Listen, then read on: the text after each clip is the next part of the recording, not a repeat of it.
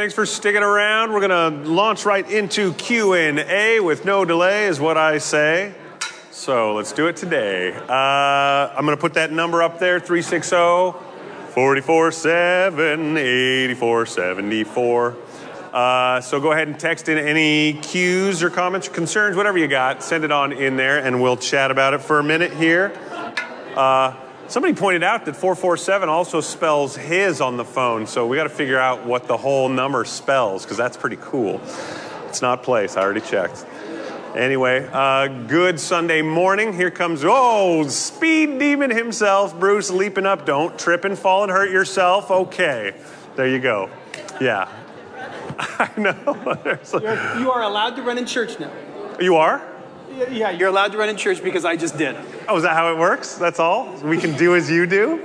I used to get in trouble all the time for running in Burlington Lutheran Church when I was a kid. Really? See, because I thought it was something that you're supposed to do, because at the end of every service, there's always some, kid races going on. I always got in trouble. You don't run in church. So whenever I see kids running in here and I see the parents start to say, I always say, that's up to you, because we don't mind if kids run in this church. I know. I kind of want to put a finish line up here. Yes, I like it. It just shows how comfortable they feel. I like that. I like kids being kids in the church. Trains you to be authentic in your church, which instead of this tie's a little tight and I don't know what to say and I can't do it. Okay. Anyway. Okay. Enough of our ranting. What a Sunday morning. That was a really fun Sunday. It was a Sunday fun day. Hey, and congratulations on the puppy. That's incredible. Didn't look like a puppy to me, though. It looked pretty big. Yeah, but who knows how big it gets? You can ride it when they're full grown. 6 months? For the Burger Suisse Blanc? Yes. Is that how you guys have to say it and be fancy? See, that's why it is such a rare dog. It makes a wonderful burger, because usually they just make okay hot dogs. Oh, no. Nope. Okay. Next. Anyway, back to something that you did actually do good this morning. That is not that joke. This was one of these sermons where I hope everybody takes it home quite literally, because there's a lot going on in here, and yet it's so simple, but it unpacks every day that I can just hear each implication falling in my heart as I keep thinking, yep, that's me. We hate to look at how Jesus actually leads his disciples. We don't like to think about this, how you started off. He'll lead us into a storm if it's for our eternal best. What a jerk. It's so funny because it is such, of course he would. Of course he would. And then he'll fall asleep if you're not calling on him. Right. It's like, look, this is really interesting, because when God came to earth as Christ, I need to train these guys to call on God, but I'm with them. Yeah. So I guess I'll go to sleep. I got to give them some way to call on me. And so sure enough, they just battle that thing. They're old sailors. They know how this lake works. But those waves just keep getting bigger and bigger, playing out Psalm 107, where he stirs it up because he wants to melt their courage. He wants to get them to their wits' end. Yes. And it's just so funny. God's in the boat, and he says, well, I guess I got to go to sleep, because otherwise I would just be helping. Right. I need to be in some state where they have to come to me, turn to me and say, hey, God. Right. The eternal, he is just so good at setting us up all the time for those teachable moments. But this morning is just one of those terrifying truths about how he does it, which is, boy, we listen the most when we're uncomfortable and scared, and we'll call out to him. That's when all of us, his name's on our lips. But, whew. Anyway. I was watching Wonder Woman 84 last night. Oh. And, what a stinker. But it had the best little piece of wisdom in it. Right at the beginning, they're going through the mountains, and there's a voiceover, and it said something blah, blah, blah. And then it said, and sometimes we can only understand what we're learning when we come out on the other side of it. And I went, wow, write that down in my mind, because that's what God's doing here. Right. You just can't understand what he's teaching, what we're learning, until we come out the other side and go, oh my goodness, now I get it. Right. Well, that's how you do the moral of a story. We're all raised on fables and these little parables across all cultures because you go, what? You're listening, and then at the end they go, and that's why you shouldn't cry wolf. And you go, oh, I get it now, but right. He got eaten by the wolf. That was rough. Did he? I think in the real one, I think he did. I think they all. Well, yeah, if that's one of those grim fairy tales, I'm sure. Yes. And then the wolf probably got quartered. It's something, they're all more sinister and bizarre. We got a couple questions. I also wanted to say, you said something in first service that off the cuff that I love. It should be the name of a sermon. Was because you were talking about how we wait till too late. And it's always at our wits' end. We should pray at our wits' beginning. Oh, I did say that at the prison. I like the phrase wits beginning because we should pray at our wits' beginning. I should have remembered that. Yeah, that's a literal, because it's an actual point I've never thought about. Don't wait till your wits' end. When you end. first think about it, when you first go, uh-oh, that's your wits' beginning. When you're starting to contemplate something. Wits' end is I've thought about everything except this last thing. Mm-hmm. You pray at dawn, not at dusk, and I'm trying to somehow get to Don Whitson. Because he nope. Big part of this church forever, Don Whitson. Oh, Don Shout out Whitson. to Don Whitson. Don Whitson. Okay. I'm a little early with my question. Is there a proper way to pray, someone asks. Some people say you have to do it this way. Me, I just have a little talk with Jesus, but I was told that's the wrong way to pray. Sometimes I feel I pray by years on my face or by my laughing when things are good. God knows my heart. I have a feeling. It's not good knows my heart. God knows my heart. What do you say? Well, in a very loose sense, yes, there's a lot of wrong ways to pray. Yeah. You want to be doing it according to, scriptural guidelines, but there isn't what alarms me and gets me going is when prayer is treated as though it's witchcraft or an incantation. Yeah. And like, oh, you need to say it this way. You need to use these words. Like, see, that was the Pharisees' problem. They thought religiosity could control God with religiosity. And so I've had some big arguments in here with people about prayer when I say you should say if it's your will. Well, that's not faith. It's not faith if you say if. And I say, you got to stand on it. And I say, no, because if what you're standing on, you have belief in your ability to know all things, and this is God's will, and so I'm just declaring it will happen. You've elevated yourself above God. And in James chapter 5, it gives a great example where somebody says, you say, today or tomorrow and the next day we're going to go to such and such a place and do business. And he says, now, all such talk is sin. You should say, if it is God's will, and if we are still alive, then we will go to such and such a city and do some business. And it's like, it just tells you the right way. So there's general rules like that. Like you don't want to be treating God like a genie and tell him that's not a good way to pray. But you can't take it too far the other way and go, oh, if I don't say it in the right words, if I'm not in the right posture, if I'm not in the right lighting, in the mood. Yeah. You said it. He knows the heart. He knows the heart. Yeah, 100%. So the right way is whatever aligns your heart best to the scriptural guidelines. Right. With honest assessment of that stuff, because that's tough. And it begins with addressing your prayer correctly.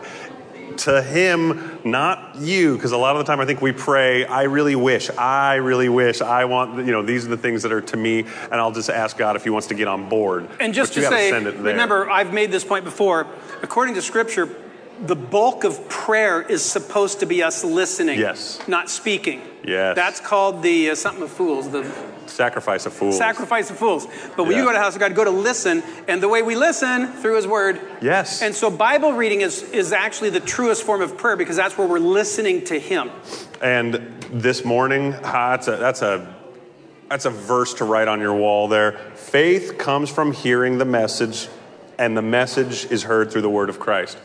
Couldn't spell it out more. There's so much theology that we try to get at, but what is faith and what is faith? How about faith having its scriptures in your heart.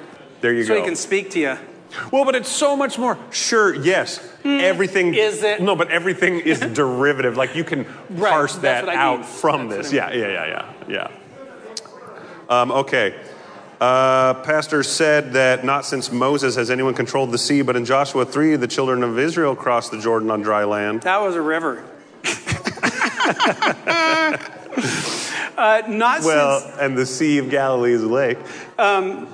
True. But if you read the story very carefully, the waters, there's like a landslide or something up at a city called Adam, way upriver, and it plugs the waters, and so the waters slowly drain and stop, and then they can go across. It was at flood stage, and it had a little something. Whereas at the Red Sea, it was, my point was, never since the days of Moses was there such a dramatic moment where God made the waves do a thing. Yeah. And that, almost just the opposite, right? Because at the Red Sea, the waves went, stayed, But here, the waves go, Yeah. And so my point, first, good job you, whoever knew that in Joshua. You know what, it's our old buddy. It's Brian Williams. Brian Williams, you get credit. Brian Williams gets credit. He knows his Bible. Yeah, at 1 point, put it on the wall. Anywho, that was the dramaticness is what I was trying to go for. Oh, somebody said God leads us where God needs us, spelled with a K, like to work on us. Oh, K-N-E-A-D-S. Yeah, that's good. That's good. That is good. Bread of life. Uh-huh. Don't loaf. Do you think Satan can cause storms? I don't know if he needs to, because in this world you will have trouble. This world is a broken place bent on killing us every way it possibly can.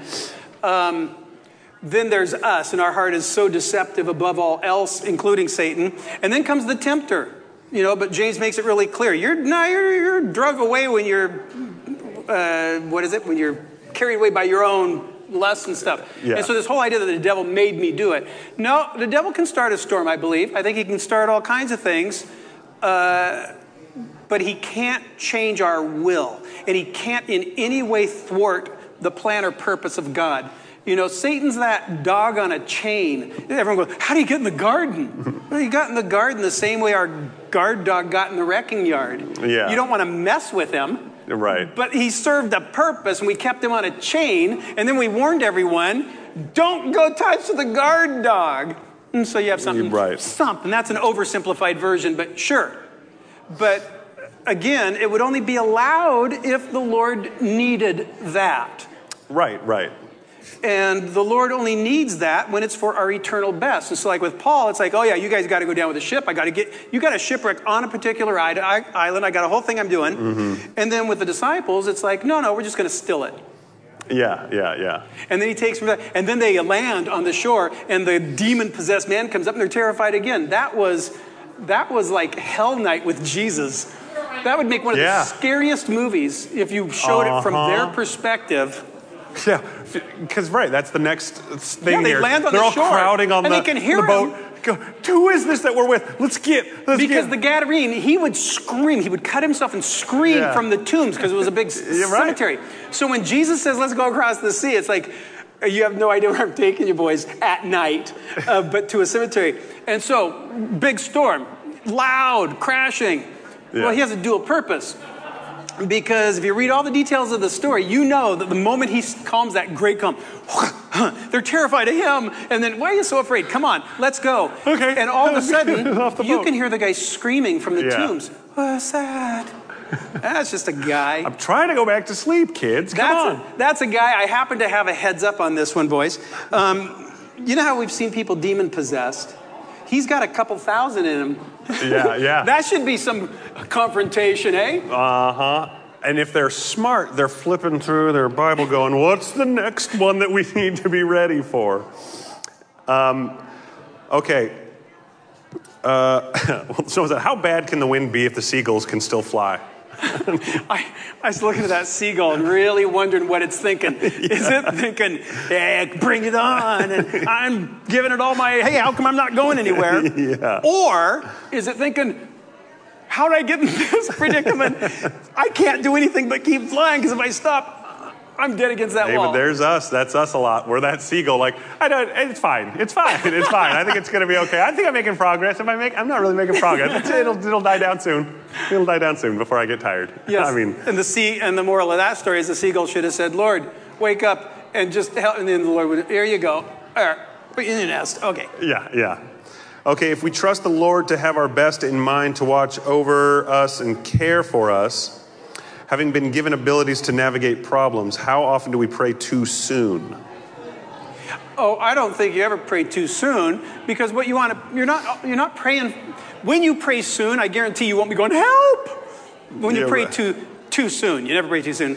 What you'll be praying is, lead me, guide me, and he will bring thoughts to your mind or people along your path, and you'll go, wow, this is a coincidence. I just opened my Bible this morning, and it's like talking about the very thing I needed. Wow, I woke up this morning having a dream. Well, you know what? I was having coffee, and this scripture came to mind. I sat down with someone, and they were saying that they just... Right. But don't preemptively pray for trouble that might happen. That's sort of the let today worry about today. Right. Don't start going, well, okay, but in case my kid goes to this school and he meets some bad people and he falls in with them, I want to pray for that and I want to pray for this. My point was, when something happens... Yeah. I myself often, it's like the second or third thing on the list to remember I should be praying for this. Yes, yeah. What I'm saying is, the moment it happens, we need to try and train ourselves that something happens... as a response. As a response to it, I'm saying, Lord, be in charge of this. I don't know where this is going, but be with me, walk me through it, show me what I need to know. It needs to be our instinct. What did you say? If it's not our first, it's too late. You actually said that, and I loved it so much I stole it. Oh, good. Yeah, no, if it's not our first instinct, we're already getting out of the gate. It's so true, and that's a convicting one, because it isn't. Like you said, how often do we wait? The usual time. Yeah, too often. Yeah. And I think part of the problem is, at least for me, not even recognizing a crisis until you're hip deep in it. Yeah. It's like, I can bail myself out of this one. Oh, this isn't a crisis. This is just this. Oh, it's no big deal. A doctor report, but it'll be fine. Right. It's like, and then you go, oh, it's not fine. Wait, why didn't I pray before that? Right. It's just that kind of thing. In the Lord's Prayer, it says, lead us not into temptation. Can you expand on how this prayer works with this sermon today? Lead us not into temptation. Yeah, very briefly, and you're going to go, boy, you need to explain that more, but I can't because we don't have time. But there is also, there's an old sermon. You did the Lord's Prayer piece by piece, so there's some good stuff in there if you want to go back and look at the lead us not into, I think it was called, something like that. Yeah, not into. Mm-hmm. But also, something we just don't, I did not do this in that message. This is more a Q&A thing because it's looser here. Mm-hmm. But if you go to the Old Testament, you'll see that God says some very scary things about if you have an idol in your heart and you come to the Lord and pray. He says, I will answer you, but according to the idol that's in your heart. And so he will lead you into adversity to try and get that thing out of you. And it's like, 2 Thessalonians 2:10, it's in the New Testament, where it says, to those who won't embrace the love of truth, well, he's devised a deep delusion in order to lead them to believe what is false. You go, well, that's mean. No, that's the quickest way to get them on their knees to return to what is right. Right. And so he allows this leading of what is false because you're bent on doing the wrong thing because you've got this warped image in your heart of who I am. Right. So I guess we play that out. Yeah. And then and that's what I was actually describing in the beginning of this, that there comes this moment in the midst of a big crisis where you go, wait, okay, what I think about God isn't right because they died. Yeah. I thought if I had enough faith. And it's in that moment where you go, who are you really? And what is my faith in? And what am I supposed to be realizing and looking at? And that's where God really starts taking care of those idols, starts cleaning house. Mm-hmm. But yeah, he does say he will lead you into bad stuff. If you have an idol in your heart that you refuse to give, you pervert his way, the double-minded man, unstable in all his ways. And God says, I still answer you, but I can't get past the idol in your heart. That's called free will. Right. And the best way for you to finally and forever reject it is to sometimes rely on it and see what that fruit that you get from that one is. So personally, the lead me not into temptation, I think a big part of that is just lead me out of temptation. Not into is just another way of saying out of. Yeah. Or around. But also, I think it goes deeper than that. I think it's a cry for saying, clean house in my heart. I want to embrace truth. I don't want there to be an idol that's affecting the way I hear you lead me. Yeah. And also I heard somebody talk about this some time ago where he was describing this commute that he had to make every day, and to get to his destination he always had to go through this dark tunnel to get there. And he was like, I was never going to the dark tunnel, I was going there, but sometimes you have to go through the dark places to get to the other place. And so he's never leading you there necessarily, but en route to that place sometimes you're like, look, I chose to live here. Well, the way to get you from here to here is I got to take you through that dark tunnel first. That's, on you kind of from where you chose to live. Okay. Anything else? Yeah, actually a couple more people are on it. Just read Jonah 1 and 2 today. Interesting that those sailors immediately cried out to their gods while Jonah went to sleep. Interesting to compare these two passages with Psalm 107. Wondering if 107 was retelling of Jonah's story. I think it is. Ooh, good job. Who just won that one? Because that's the prize. That's the brass ring of the day. Tell us who you were, because that... You've got something coming. We should start giving out prizes. That is a wonderful bit of insight. Yes, I do believe Psalm 107 might very well be about Jonah.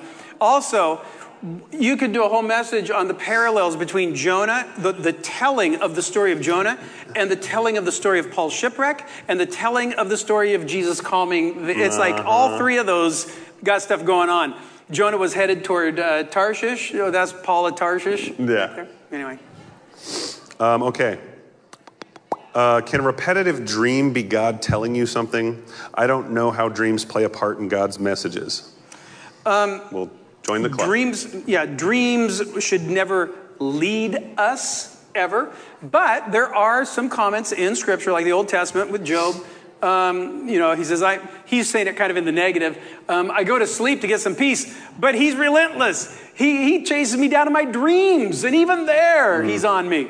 And it's like, I don't know what dreams are, but I know everybody dreams, and I know God didn't do anything, without purpose and reason. I have a feeling when we get to the other side and we can remember everything in perfect clarity, I think a lot of the dreams are going to fit right in with, you have to come out the other side to see what you're learning. I can't even remember what I had for dinner 2 days ago.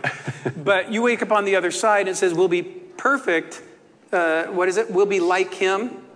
Perfectly known. And as we've been perfect. We'll perfectly know as we've been perfectly known. Yeah. In 1 Corinthians 13. And I think, well, won't that be something if we realize, oh my goodness, you even were using dreams and giving me an opportunity to try all kinds of stuff out. Right. And playing out these scenarios. I never had to murder a person. Yeah. But I learned had to. But I learned... But, I mean, if he needed me to learn the lesson of... I never had to do it. I mean, for sport. But, boy, you ever have one of those dreams where you've killed somebody? Yes, it's like, wait, why did I kill somebody? Right. What am I going to do? Do I turn myself in? And you get to have the experience without any of the fallout. I do not think we should ever look to a dream to, like, I have it 3 times. Okay, God, that's telling me to do this thing. Nope. But I know there's times where I've woken up from a dream and went right to my wife and said, I need to hug you and tell you I love you. Yeah. Oh, bad dream. Yeah, I'm sure glad you're alive. You're here. It's like, well, that sure did a wonderful, positive thing. And so, I think he can use dreams, and I don't know why he wouldn't, and I think he created them for a reason that's kind of above and beyond us right now. Yeah. Although it's, because I don't ever want to downplay the science that's going on. There's a lot of interesting science that might reveal something, really interesting about it that God had built from the very beginning that might give us more insight. It might be something. And it might just be that dreaming is also one of the biggest analogies that God's ever given mankind, because several times in the Old Testament it says it's just like a dream. And then it goes on to explain what is like a dream. Do you believe that bad things have happened to people only because God was teaching them something? Is it possible that bad things have happened to people because Satan was trying to destroy them? Start with the second one first. We all agree with that. The bad things happen because Satan's trying to destroy us. The first question is the one that is really an interesting question. Do you believe bad things happen because God is teaching us things? No, absolutely not. You know why? The Bible? Nope. Oh, I was getting Nope. good. Because if it is a bad thing that happened because God ordained it, because it was for our eternal best, it's not a bad thing. Right. You've mistaken a good thing for a bad thing. And so we go, It's that Romans 8:28 principle. Whatever it is, I got cancer and I made it through it, and I've never been more aware of people and the sensitive and my love for and how short this life is. And you go, so was the cancer good or bad? Right. And so when God ordains something for our eternal best, I don't think on this side I don't think there's any way for us to label it good or bad. So to answer your actual question is, when I don't like something that's happening, do you think ever those things we don't like are God? Yes. I mean, think of the cross. Right. Think of how most of the disciples ended up. Mm-hmm. P.S. was our friend Jenny Rentz, who gets the gold star. Jenny. Should have guessed. We could have guessed. She's on the ball. Those Rentzes. The Rentzes are. The Rentzes. Who wrote Psalm 107 and when? Oh. What's it start with? Anybody out there? What does Psalm 107? I don't know. I didn't preach on it today. Does it? I don't think it credits him. I think that's why I wondered if it was Jonah. I think it's an attributed. Discredit. They call those orphan psalms, by the way. Orphan psalms.